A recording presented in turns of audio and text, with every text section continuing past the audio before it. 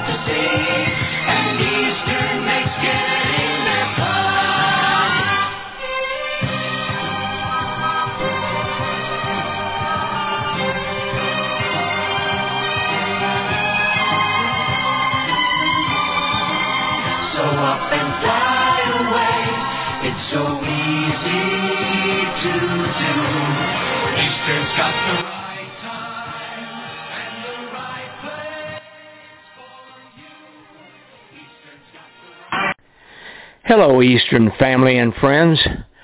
Welcome to Memories of a Great Airline, as told by the people of Eastern Airlines. Kind of a long title, but it says what the show will be about. Stories about the people and friends of Eastern over the history of the airline. Your storytellers will read stories found in several Eastern publications, such as the Repartee magazine of the Retired Eastern Pilots Association, The Wings of Man, The Wings of Many, the Silverliners magazine for the flight attendants, News Wings, which started it all with Pitcairn Aviation, and many more. Stories that tell the history of the many departments of an airline, men and women performing their duties that made Eastern Airlines the great airline it was. Pilots of the early history of the airline that were asked to fly their open cockpit biplanes into the night skies, into good weather and bad weather, fog, rain, and snow, with the most crude instruments compared with today's high-tech cockpits. Roads, railroad tracks, and the early radio ranges filled with static were their only means of navigation. Landing at night with only the glow of flare pots put out earlier by ground personnel was a challenge that modern-day airmen cannot fathom with their full automatic landing systems. We owe much to these heroes of aviation progress. Maintenance performed by the early mechanics dealt with fabric airplanes, needed to be patched, and engines with the complexity of the internal combustion engines, needing constant repairs day or night, broken down in pastures like fields of grass and weeds. No matter what the weather, the mechanics, under the direction of Mr. Johnny Ray, always came through to keep the airline in the air. Hostesses were hired once passenger airplanes came about, like the Curtiss Condor and the Kingbirds. They were introduced to the traveling public. From the early hostesses, as they were originally called, to the stewardesses in the 50s and 60s, to our present flight attendants on the jumbo jets carrying several hundreds of passengers in a single airplane. These professionals are the first responders when an aircraft has an emergency and to protect their passengers that could even cost them their lives. From just showing up at the airfield to catch a flight to their destination, to the marvels of the modern-day reservation system, which Eastern Airlines pioneered in its early development, that allows for even booking your flight and seat from the comfort of your own home today. You've got to sell seats to stay in business, in the words of our beloved president. There has to be an ass in every seat. The airline excelled in sales and marketing. These men and women gave the airline prestigious business such as the official airline of Walt Disney World in Orlando, Florida. The airline of so many firsts, it would be hard to list here, just to mention a few. The first Boeing 727 flown by Eastern, the first wide-bodied aircraft, L-1011, the first air shuttle, the first Boeing 757, and many, many more. And finally, the stars of the show, the Eastern aircraft, from the Pitcairn Mail Wing aircraft to the jumbo jets, like the Lockheed L-1011, the Airbus A300, the McDonnell Douglas DC-10, the Boeing 747 to the all-glass cockpit of the Boeing 757. I could go on with why this airline, Eastern Airlines, became a legend in its time. However, we think the radio broadcast that you'll be hearing will more than tell the story, so we invite you to sit back and enjoy the memories of a great airline as told by the people of Eastern Airlines. Harry Lindquist and Captain Neil Holland will be joined by others as we introduce episodes each week. We hope you will join us on these Monday evenings at 8 p.m. East Coast time by going to blogtalkradio.com/CAPTEDDIE. That's Captain Eddie. CAPTEDDIE. blogtalkradio.com/CAPTEDDIE. And now for our first story. This story comes to us from the wings of man. Captain Eddie Rickenbacker was known to be a man as tough as nails, but also he would respond if someone needed help. This is one such story about his response. The story is entitled Requiem by Jimmy Goodwin, who was a REPA contributor. The subtitle, Rickenbacker and Runyon. As the big airplane left LaGuardia Airport, the lives of two men came together for the last time. Each a tower in his own field, both had climbed from a lowly beginning to a position of wealth and power. Self-made men that they were called, but there were great personal differences. Alfred Damon Runyon enlisted in the Spanish-American War by exaggerating his age. He later served as a war correspondent in World War I. He became a prolific writer, poet, playwright, and novelist, but was best known for his short stories which centered around Broadway. Its strange assortment of people, its gamblers, promoters. Using a unique style concocted of underworld argot in the present tense, his talent drew attention from both readers and producers. 16 of his stories were made into movies. The Broadway musical Guys and Dolls was based on his stories of the same name. Runyon was short and dapper, bespectacled in his later years. He was a shy, quiet introvert who masked his feelings under the pose of professional tough guy. Edward Vernon Rickenbacker, born on the wrong side of the tracks in Columbus, Ohio, left school early in his teens to help support the family. His hard climb led him to become an automobile mechanic, a racetrack driver, and chauffeur for Colonel William J. Billy Mitchell in World War I. Transferring to the Army Air Service, he learned to fly in France and became America's top ace with 26 victories to his credit. Captain Eddie Rickenbacker had returned to America as a hero. After failing as a builder of the Rickenbacker automobile, he joined General Motors, touring the country to promote its cars. GM later made him general manager of its airline subsidiary, Eastern. He then bought the company, built it into one of America's great airlines. Rickenbacker was tall and big-boned, with a commanding manner which made him stand out as a leader in any group. He was also tough and demanding, yet always ready to respond to a call for help. It was because of such a call that this special flight of an Eastern Airlines DC-3 Silverliner was climbing for altitude as it headed down the Hudson River on December 18, 1946. Captain John F. Gill, a veteran pilot, was in command. If anyone could be said to be in command when Captain Rickenbacker was aboard, Captain Eddie Barber, whose red hair and jovial manner made him one of Eastern's best-liked pilots, sat in the co-pilot seat. The cabin attendant gave a cheery good morning to Mr. and Mrs. Damon Runyon, Jr. as they entered the cabin. To Captain Rickenbacker, who boarded last, there was a warm, "Good morning, Captain," and Rickenbacker responded as he always did with, "How are things going, Joe?" Captain Eddie was forever probing for information. That was probably the reason he was the most knowledgeable head of any airline. As the three people took their seats near the rear of the cabin, the attendant went about the business of making them comfortable. Wraps were stored in the rear of the cabin. Hats were placed in the overhead rack. He switched the reading light on and pulled out the ventilator over each passenger's seat. As he gave them each a small pillow, he said, "If you need anything, just press the button," and motioned his hand toward it. Eastern's cabin attendants were thoroughly trained to look after the passengers' comfort, attentive but not overbearing. The cabin attendant was puzzled. There was an awkwardness about the box Damon Runyon, Jr. held on his lap. Strange, thought the cabin attendant, that he had seen and handled hundreds of packages during the last week or so.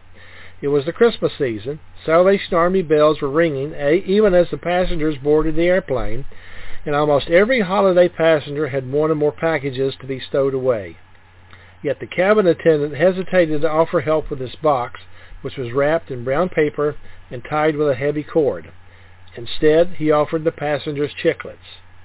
Captain Rickenbacker sat across the aisle from his two guests. His presence caused the attendant more concern because the boss was always conscious of cabin service. There simply was no way to say it. "Can I put it in the seat in front of you? Would you be more comfortable if I put it on the floor?" No, that wouldn't do. The roar of the engines evened out and became a funeral dirge as the Silverliner headed for the Statue of Liberty. In the end, he decided that this was a case where doing nothing was the best choice, so he remained in the rear of the cabin. Before long, there was the sound of a buzzer, and the cabin attendant went up the aisle and into the pilot's compartment. Returning, he spoke quietly to Captain Rickenbacker, who got up, nodded to Damon, Jr., and walked up front. The younger man followed him into the pilot's compartment and pulled the door closed. Somehow, the cabin attendant felt some gesture to Mrs. Runyon, Jr. was in order, as she was now alone in his cabin. She accepted a cold drink, but required nothing else. In the pilot's compartment, Eddie Barber moved from the co-pilot seat, and Captain Rickenbacker awkwardly eased himself into the right seat. His ankle still bothered him, a carryover of the injuries he sustained in the 1941 crash of a DC-3 sleeper plane in Atlanta. Damon, Jr. passed the box to Rickenbacker, who removed the wrappings and gingerly handled the heavy bronze urn. Being a practical man, he used the heavy cord from the box to secure the urn with one end tied around his neck, the other end tied to his right wrist, just in case. Captain Eddie next pulled back the sliding window on his right, a job made more difficult with his right fist fettered to the urn in the cramped quarters. Standing beside Eddie Barber in the crowded aisle behind the pilot seats, Damon Jr. was fascinated by the multitude of dials and knobs and levers and switches. Then his eyes caught the urn Rickenbacker was holding, and the wasted years flashed through his mind. Their differences on so many things, trivial now they seem, placed distance between them. There were many things that they had in common. One was alcohol. Like his father, he was a newspaper reporter and writer, though not as successful. By a wry twist of fate, their reconciliation came about through writing letters and short messages his father passed to him after surgeons had removed his power of speech. He had followed his father's footsteps, and too late they came to find the love that only a father and son can know. As the captain sat holding the urn in his lap, waiting for Johnny Gill to reach the agreed-upon location, his mind took him back to France, where he first met the American war correspondents in 1918. The next time he saw him was when he called upon the great newspaper reporter and writer for help in preparing himself for the patriotic speeches he was so ill-prepared to give, but was expected to make on the Liberty Bond tour.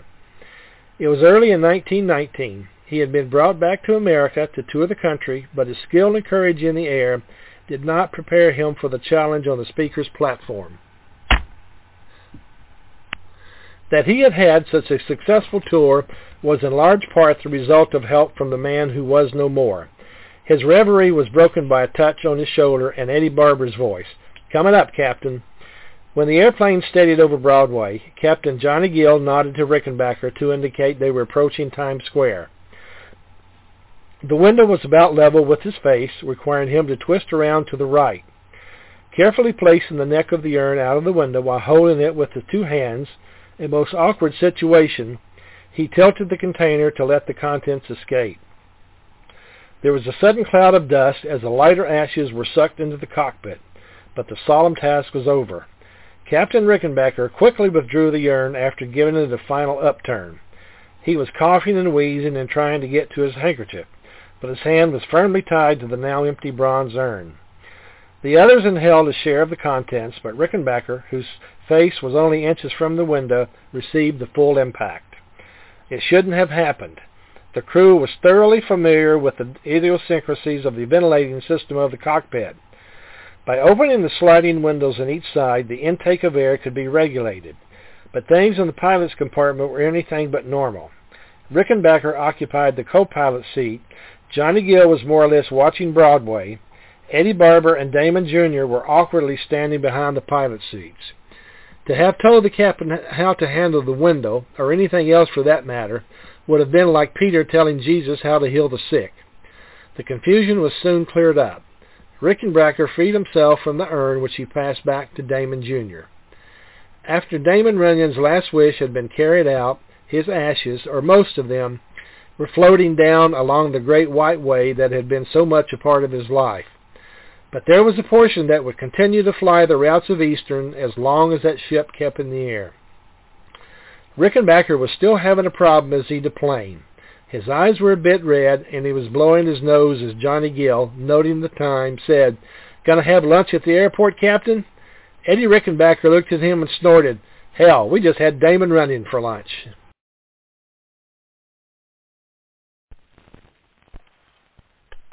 Hey, funny face. Hi. Guess what? I'm going out of town tomorrow to the sales conference. Out of town? Can't they send somebody else?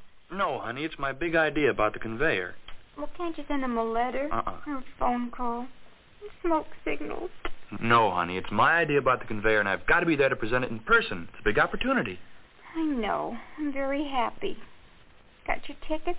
Eastern Airlines. When will you be back? Same day, tomorrow night. Oh, you mean you'll be home tomorrow? Yeah, Eastern has a schedule where you go in the morning, come back in the evening. Oh, honey, they're just going to love your idea about the conveyor. I love you.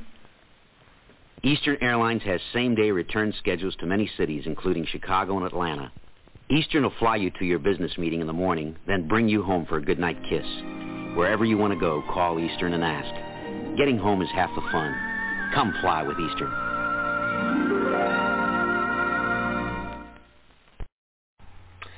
Did you ever wonder how Miami Springs got to be such a big part of Eastern Airlines? Miami Springs, of course, is adjacent to the Miami airport, so it seems logical. But did you know that Glenn Curtiss, a famous early aviation pioneer, was one of the founders of Miami Springs? And from the MiamiSprings.com website, it says in 1935, Captain Eddie Rickenbacker, general manager of Eastern Airlines, moved Eastern's headquarters of operations, maintenance, communications, and purchasing divisions from New York and Atlanta to Miami. Realizing this meant that hundreds of Eastern employees would be moving to South Florida, Glenn H. Curtiss Properties offered special pricing and financing on homes and lots in Miami Springs for those Eastern employees. So we have an article here from the Wings of Man entitled Eastern Airlines at Miami Springs by Antolin Garcia Carbonell. Although they were contemporaries and shared many interests, to date no evidence has been located that Glenn H. Curtiss and Captain Eddie Rickenbacker met. Curtiss, 12 years Rickenbacker's senior, began working on bicycles, then motorcycles before becoming an aviator. Rickenbacker started with automobiles, became a race car driver, and learned to fly at age 27 in France during World War I. During the 1920s, Rickenbacker designed and sold cars when Curtiss was primarily interested in real estate development. It was only in 1933, 3 years after Curtiss's death, that Rickenbacker became involved with Eastern Airlines. This is the Everglades connection. It fell to H. Sayre Wheeler, the Curtiss executive who married Glenn Curtiss's widow, to begin the relationship between Eastern and the Curtiss Mansion.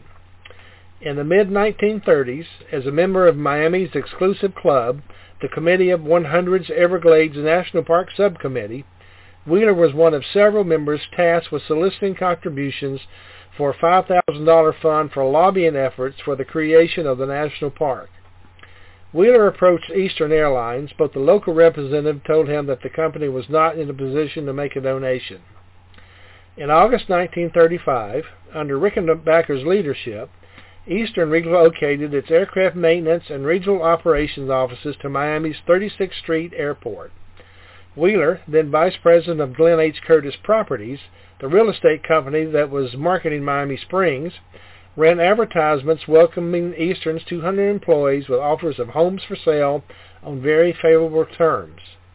Over the next few years, not only did Eastern employees move into Miami Springs, but the airline, once it ran out of space at the airport, acquired property on the north side of Northwest 36th Street from Glenn H. Curtiss Properties.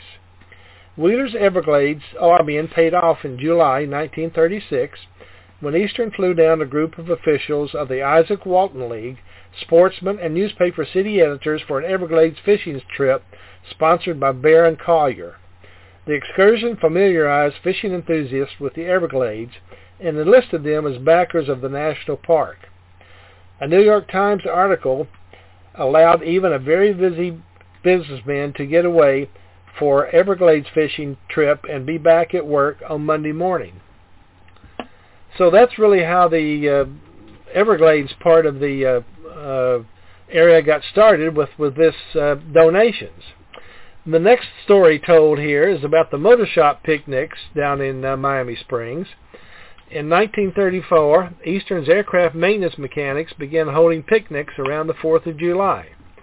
These male-only events featuring traditional sack and wheelbarrow races along with dice games and all the fried chicken, watermelon, and beer you could consume.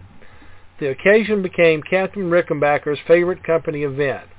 After the motor shop, as the aircraft maintenance division was then known, moved to Miami, the picnics were held at Matheson Hammock, a beach park established by the Works Progress Administration.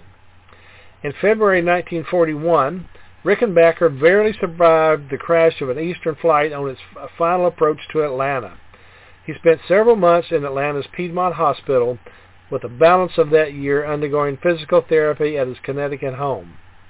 When Rickenbacker was too weak to attend the motor shop picnic in July, Sayre Wheeler hosted the picnic on the grounds of the Curtiss Mansion in Miami Springs.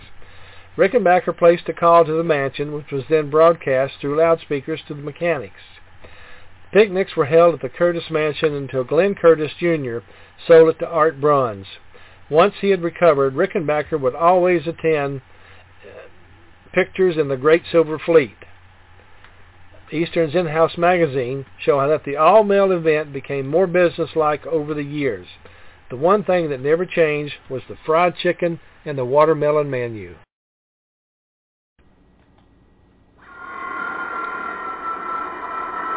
Brian, look! There's a new kind of plane! That's Eastern's new Boeing 727 jet. Look how high the tail is!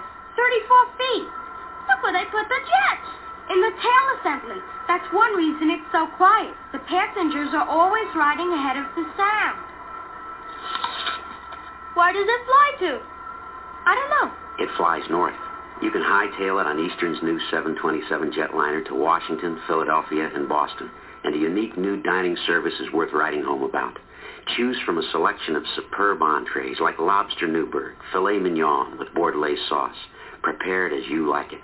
Eastern 727 jet. Quiet as a library. The smartest way to leave town? Come fly with Eastern.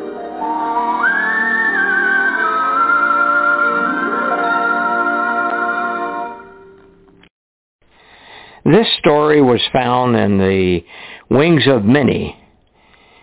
It's written by Jill Cotton, and it's titled Strange Voices. Jill tells her story. This is my story. It's all true. It started in the spring of 1975 when flying a trip sequence from Miami, Atlanta, Los Angeles with a layover and returning the same way. It had been a couple of years since the L-1011 had crashed in the Everglades, but the stories were still circulating about the ghost on board. I had been flying this plane for months now and never experienced an encounter and wasn't planning on it now. The first leg of the trip was the 0700 departure out of Miami and was a pass rider's dream. My headache was making sure I had enough meals for everyone since I was working galley position. I got all my meals and I was a happy camper. I love working galley.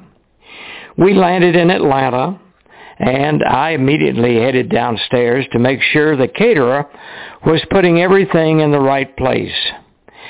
Now, mind you, I always stayed out of their way when they were on board. With all the carts, plastic bins, liquor kits, and regular freight carriers to come on board, it was a big job that had to get done in a timely manner. By just watching them, I could tell if things were right or wrong. After takeoff, I went back to the galley and began to work by sending up the necessary carts for both first class and the coach section. Then I noticed I kept hearing voices every so often. I couldn't place them. By now, meals needed to get placed into the food carts, and I just kept working, but still hearing voices just ever so often. I finally called up to the flight attendants working in coach, asking if they were trying to get in touch with me. They were in the middle of the beverage service and didn't even respond back to my call. I finished up the carts, and now I'm waiting for the first class sequel beverage carts to come downstairs. The first one comes down, and I pull it out, get in the lift, and go up to the passenger deck as quickly as I can before they can head back to the front and ask if they have been trying to reach me. No, was all I got, and we're ready for our food carts now, they said. I head back down and send up the food carts. Still, I keep hearing voices, but just every once in a while. The service in both cabins is now in full swing, and there's no way I can bother anyone at this time to find out if they're trying to talk to me. Besides that, who else could it be, right? When I finally had an opportunity to leave the galley again, I head for the cockpit. I unlock the door with my key and go in. The guys are busy, so I asked the engineer if they had been trying to reach me in the galley. No, but if you're hearing voices, maybe one of the handsets is connected to the galley, and that's what you're hearing. Good idea, I thought. I leave and check L1 and R1. There doesn't seem to be a problem there. I head back to the galley, still very much upset by my situation, without a solution at this time. Voices in the galley, not a good situation in all the stories that are going around. Coach service is in full operation, and I know they will need more food. Besides, that first-class dessert carts need to get set up. Stripping the sequel carts and then setting them up for their next use is quite intensive with all the china plates, silver service, and dessert items. I have the large compartment bins that hold the tray carriers open, redoing the linens, getting coffee cups and saucers out of the plastic bins and setting up each shelf from top to bottom. The voices are louder now. I know the crew is just above me because food carts are starting to come down to be exchanged for fresh ones. I know I'm not losing it, or am I? The first dessert cart is done now to set up the second one. I get the linens on the next liquor kit. The china service is set. All of a sudden I hear a voice. I look up and see it. The caterer's walkie-talkie. By now, I'm laughing, and I had been so worried. I finished setting up the cart. I went back upstairs in the cockpit and told the guys my story. We all had a good laugh over it. Went back down and completed the service without another voice being heard. By now, you have to understand a person can get a lot of mileage out of a story like this, and I did just that. With the best poker face I could muster, I did. One flight attendant, Bob Abbott, a good friend, got so mad at me that I thought he was going to explode before I got to the punchline. But wait, that's not the end of the story. Years later, I was working a flight sequence 500/501, Miami-San Francisco in 1979. It was a cold and rainy night as we were leaving San Francisco, and of course I was working galley on the L-1011. Catering had already been on board and had finished loading. So I went to work to get the first items that would be needed for pre-departure sent up. A small, timid catering supervisor came aboard through the side galley door to check my supplies and deliver any extra meals I might need. He seemed very nervous and apprehensive even to be on board the plane. I asked if there was a problem, and as he started to explain while continuing to check the supplies, he was scared to death of the voices on Eastern L-1011s. As he continued, I realized it was my tale of voices he was telling. I started smiling, trying not to laugh, but I couldn't help myself. In a very straight face, I told him that this was a fine airplane, that nothing was going to happen. He looked at me and he asked why. With a very calm voice, I said, "Because that was me." He turned white as a ghost, ran off the catering truck, lowered it, and took off. I had to close the door and make sure it was secure. From what I understand, he quit his job that very night. Now that's the rest of the story. On June 1st, Eastern Airlines will be taking off for New York with Eastern's Transcon, 4 times a day. Only Eastern reserves every single seat in cabin 2 just for discount travelers. For a very low $149 each way on a round trip, you can fly clear across the USA. Just reserve and buy your ticket at least 7 days in advance and stay a Friday night. You'll get full coach service and something more. New York. Eastern's Transcon. This story was posted on the new Eastern Airlines Retiree Association Facebook page, and it was sent in by Steve Giordoni, a mechanic in the New York area. Steve writes the following: "The coldest night of my life was spent inside the number 2 engine of an L-1011. The number 2 engine required a borescope inspection one night in the middle of winter. I was an RB211-22B borescope qualified mechanic, so I was assigned the job. It's one thing borescoping an engine in a climate-controlled hangar, but a totally different experience when you're inside the engine with the wind coming off Jamaica Bay, ripping down the S-duct of the L-1011. If you're familiar with the RB211 engine, you know the fan rotated freely in the breeze. The fan blades were somewhat loose when the engine wasn't running at high speed, so when the fans windmilled with the wind blowing across the S-duct, as we called it, they made a particularly aggravating clickety-clacking noise as the mid-span shrouds slapped together. I assessed the number 2 engine with a scissors lift and crawled inside the cold stream with the borescope equipment. The wind rushing down the S-duct had the fan blades spinning and clacking away. It felt like the wind speed was amplified by the fan blades, and even though I had my Eastern issue winter parka on, I was chilled to the bone. You may be wondering how an engine can be borescoped if it's turning. The RB211 was a 3-spool engine. The spinning fan was part of the low-pressure system.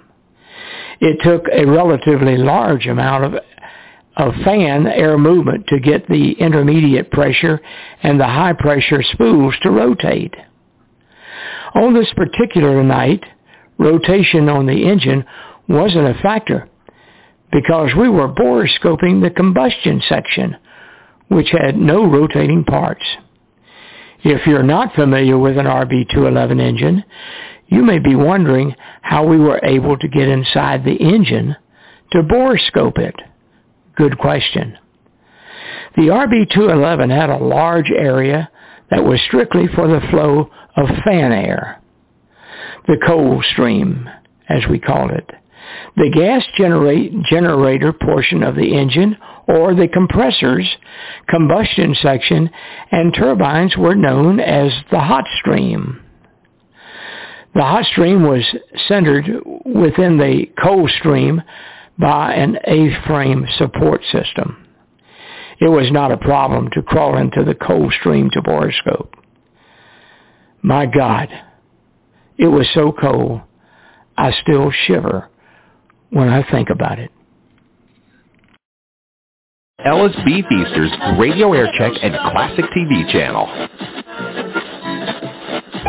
Feel the seconds, feel each minute. As the day goes by, feel yourself in it. It's a good day to up and fly away. It's so easy to do. Eastern's got the right time and the right place for you. Every day, an Eastern plane is on the way. Here's some good news from Eastern Airlines. Now you can fly to Miami and Fort Lauderdale at super saver prices. Just $119 for round-trip night coach, $144 for round-trip day coach, and you get all the frills. Just plan to stay at least 7 days, but not more than 30 days, and reserve and purchase your ticket a week in advance. For reservations, call your travel agent or Eastern Airlines. Eastern's got the right time and the right place for you. This next story is from the Eastern Airlines Retired Pilots Association, REPA, and it's from the book entitled The Best of Repartee. It's simply titled Dick Bomar, Man of Distinction. Sicily is a picturesque island in the Mediterranean Sea, separated from the toe of the Italian boot by the Strait of Messina. The Apennine Mountains cross the island from east to west. Its highest point is smoldering Mount Etna, standing at 10,868 feet. Sicily has been invaded since the times of the early Carthaginians and ancient Greeks. On the night of July 11, 1943, on his second mission, Dick Bomar and his co-pilot were approaching the Sicilian coast in their C-47 with a plane load of airborne troops. Their mission was to pinpoint a drop zone where fire was to be lit as a signal and reference point for the batteries of our warships out in the Mediterranean.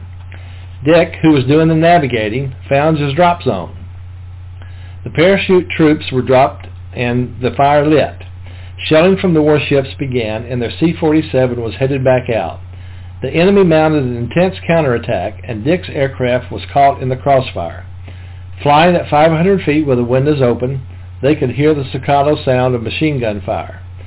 They were hit by a hail of bullets, and a shell exploded in the cockpit, blowing a large hole in the ceiling.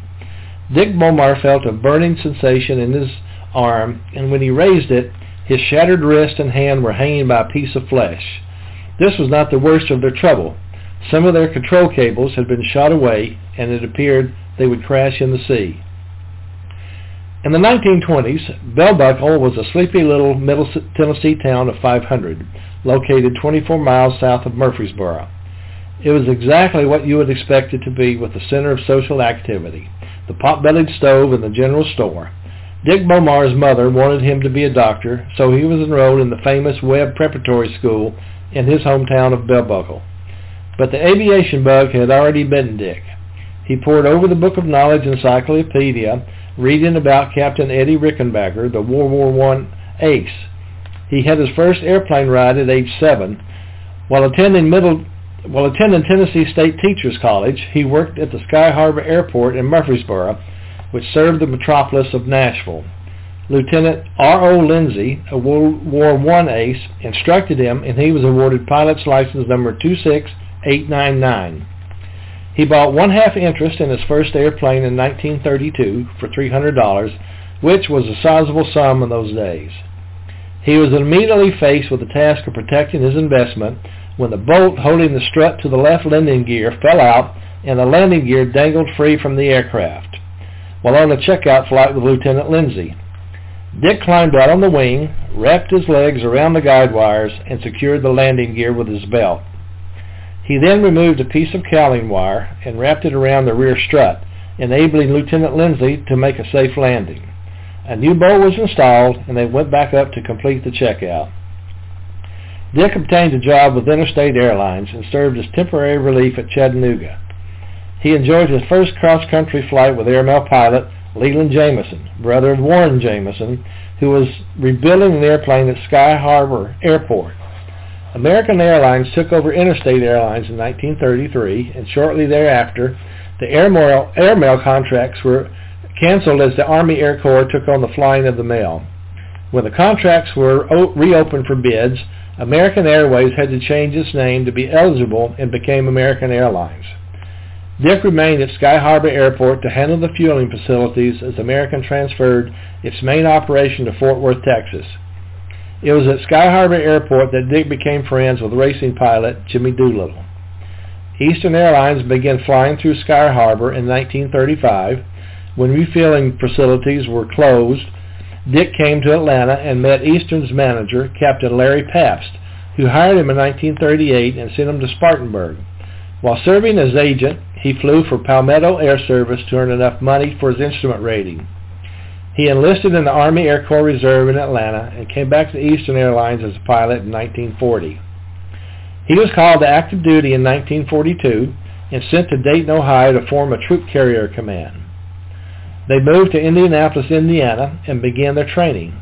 Dick Bomar was one of the very few qualified pilots at the outbreak of World War II, and his mission was to train those new pilots with less than 200 hours to fly the C-47, pull gliders, and drop parachute troops in the 82nd Airborne Division. Dick performed his training duties well, for later his efforts would save his own life and those of his flight crew. He continued to train his group as they proceeded overseas to North Africa. He served as Flight Operations Officer in the 52nd Troop Carrier Squadron and then was promoted to Squadron Commander of the 32nd Troop Carrier Squadron. After the briefing on July 11, 1943, Dick Bomar, acting as navigator and as co-pilot, performing the flight duties, took off from North Africa on their second mission to Sicily. When the hail of bullets hit them and the shell exploded in the cockpit, Dick Bomar looked at his shattered arm. He turned to his co-pilot and said, "Give me your knife. I'm going to cut this thing off. It won't be of any use to me when we crash in the sea." The co-pilot replied, "No, you're not going to lose your arm, and we're not going to crash in the sea.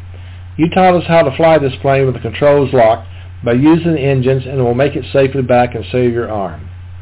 The flight surgeon has already instructed us on how to deal with arm and leg injuries, so we know what we must do. Dick was lifted from the seat and given morphine and sulfur drugs. The landing was made with no flaps and limited control. By the slimmest margin, they were able to avoid hitting the Jeep, which was out on the runway. Dick Bomar's long recovery began at the field hospital in North Africa. While being taken by train to Algiers, the bumpy ride broke the screws loose, which were holding the bones together in his arms. There was a long ship's crossing that ended at Staten Island General Hospital in New York. He was then taken to Memphis, and for 18 months he underwent many operations. It was while he was in Memphis that Captain Eddie Rickenbacker came to see him. The captain lifted Dick's spirits by saying, "Bomar, you'll have a job with Eastern Airlines, and if you can't fly, you'll be a dispatcher." Rickenbacker had that rare gift of being able to encourage people when they suffered their most traumatic experiences, and it could be a great source of strength. To the credit of the Medical Corps, Dick Bomar's arm was saved, and he received a waiver which enabled him to return to Eastern Airlines as a pilot. 3 months later, he was qualified as captain. Dick Bomar's life did not always involve so much distress. Prior to World War II, he encountered the pretty red-headed stewardess from Delta Airlines, Bertie Perkins, in the old Hangar Motel coffee shop in Atlanta. There had been a rainstorm. She came in and sat down beside him at the counter. Uncle Remus, who many of us remember as the old man who decorated a bale of cotton in front of the restaurant in the Atlanta terminal, approached her and said, "Miss Bertie, I rolled the windows up on your car so it wouldn't get rained in on." Bertie thanked him and gave him a tip. Uncle Remus then turned to Dick and said he had also rolled up Dick's automobile windows. Dick thanked him. Bertie then said to Dick, "Give him a tip too, you cheapskater." Dick Bomar says that Bertie has been costing him money ever since, for theirs was a happy romance that ended in a marriage lasting many years. Dick Bomar was thorough in every single thing he did. After the long period of intensive flight training, he gave a squadron, which continued as they moved overseas. His pilots were ready and qualified for the task at hand, and they responded effectively to the catastrophe, displayed a remarkable degree of courage. The Medical Corps was able to save Dick's arm, but he was later to lose part of his leg.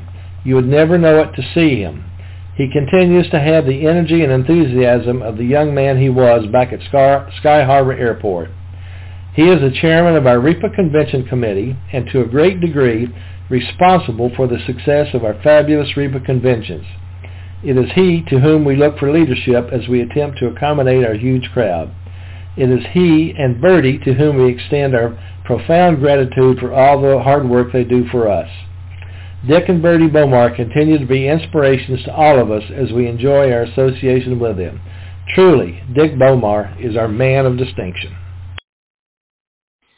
I'm going to break the rules of this show because we do have a caller that I see. We have a few minutes left, and so I want to talk with Captain Jim Holder, retired Eastern Airlines pilot, and also the editor of the Repartee magazine that I handed over to him, and he did a magnificent job for 15 years writing that magazine.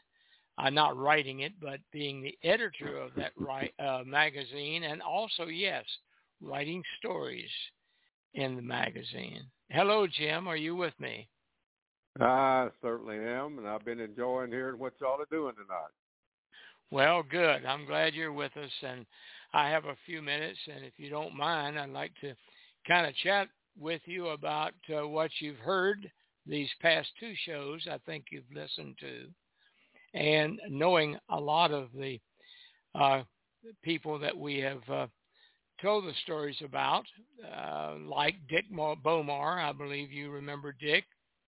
Oh, man, I certainly did, and I flew with him, and he was a great pilot and a great captain and a wonderful guy. I tell you, I love to fly with Dick Bomar.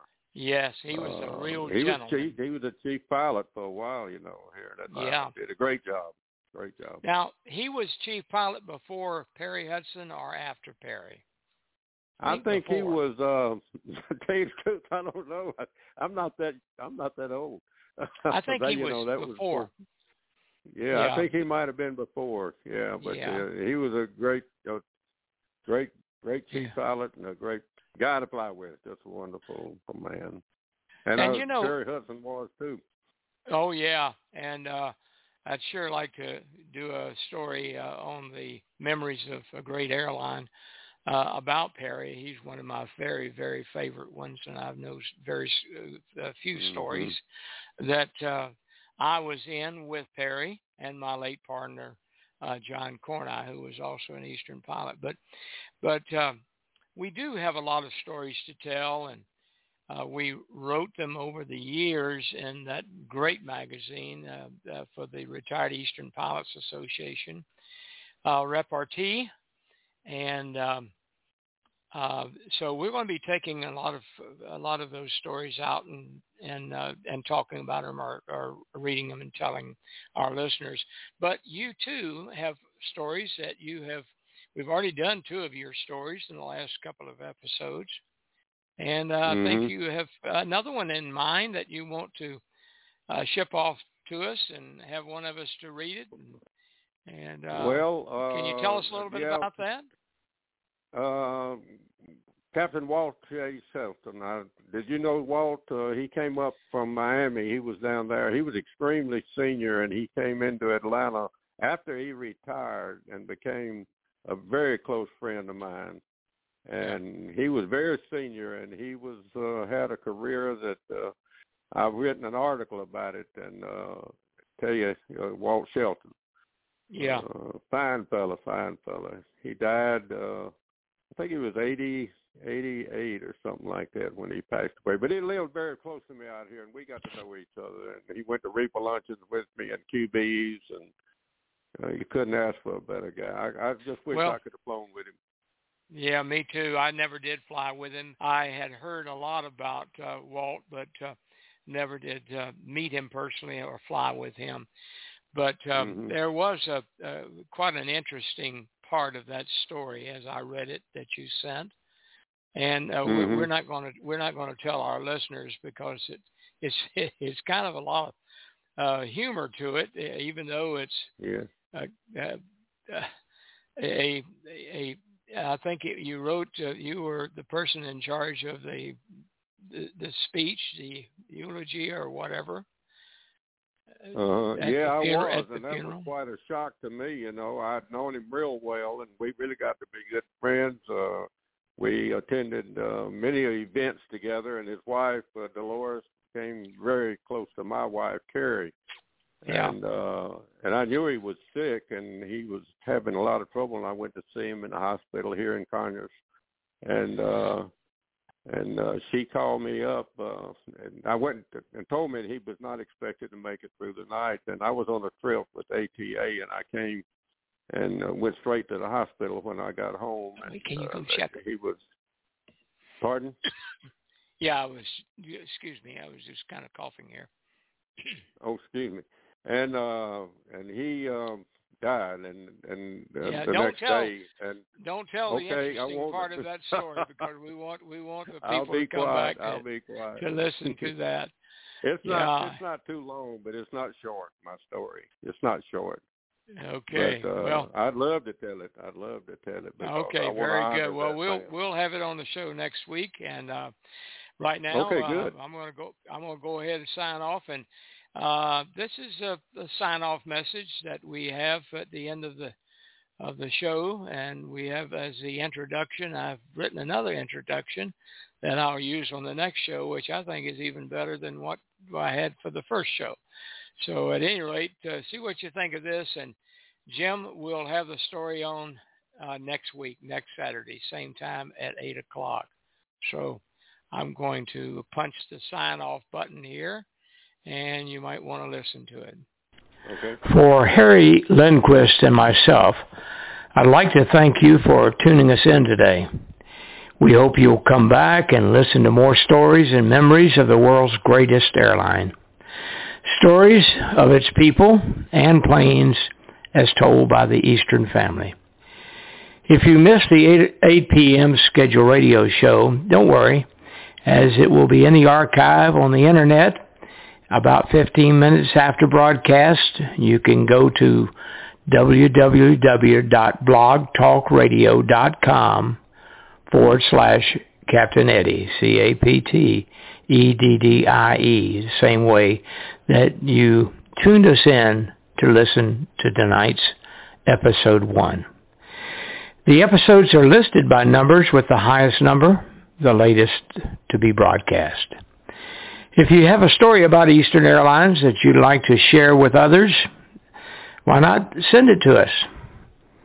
Our email is eneilholland@yahoo.com. That's ENEAL Holland, HOLLAND, @yahoo.com. We'll record it and give you the credit on the air. Now, until next week, we'll sign off with this familiar theme music of our great airline, Eastern. Good night to the Eastern family. See you next week.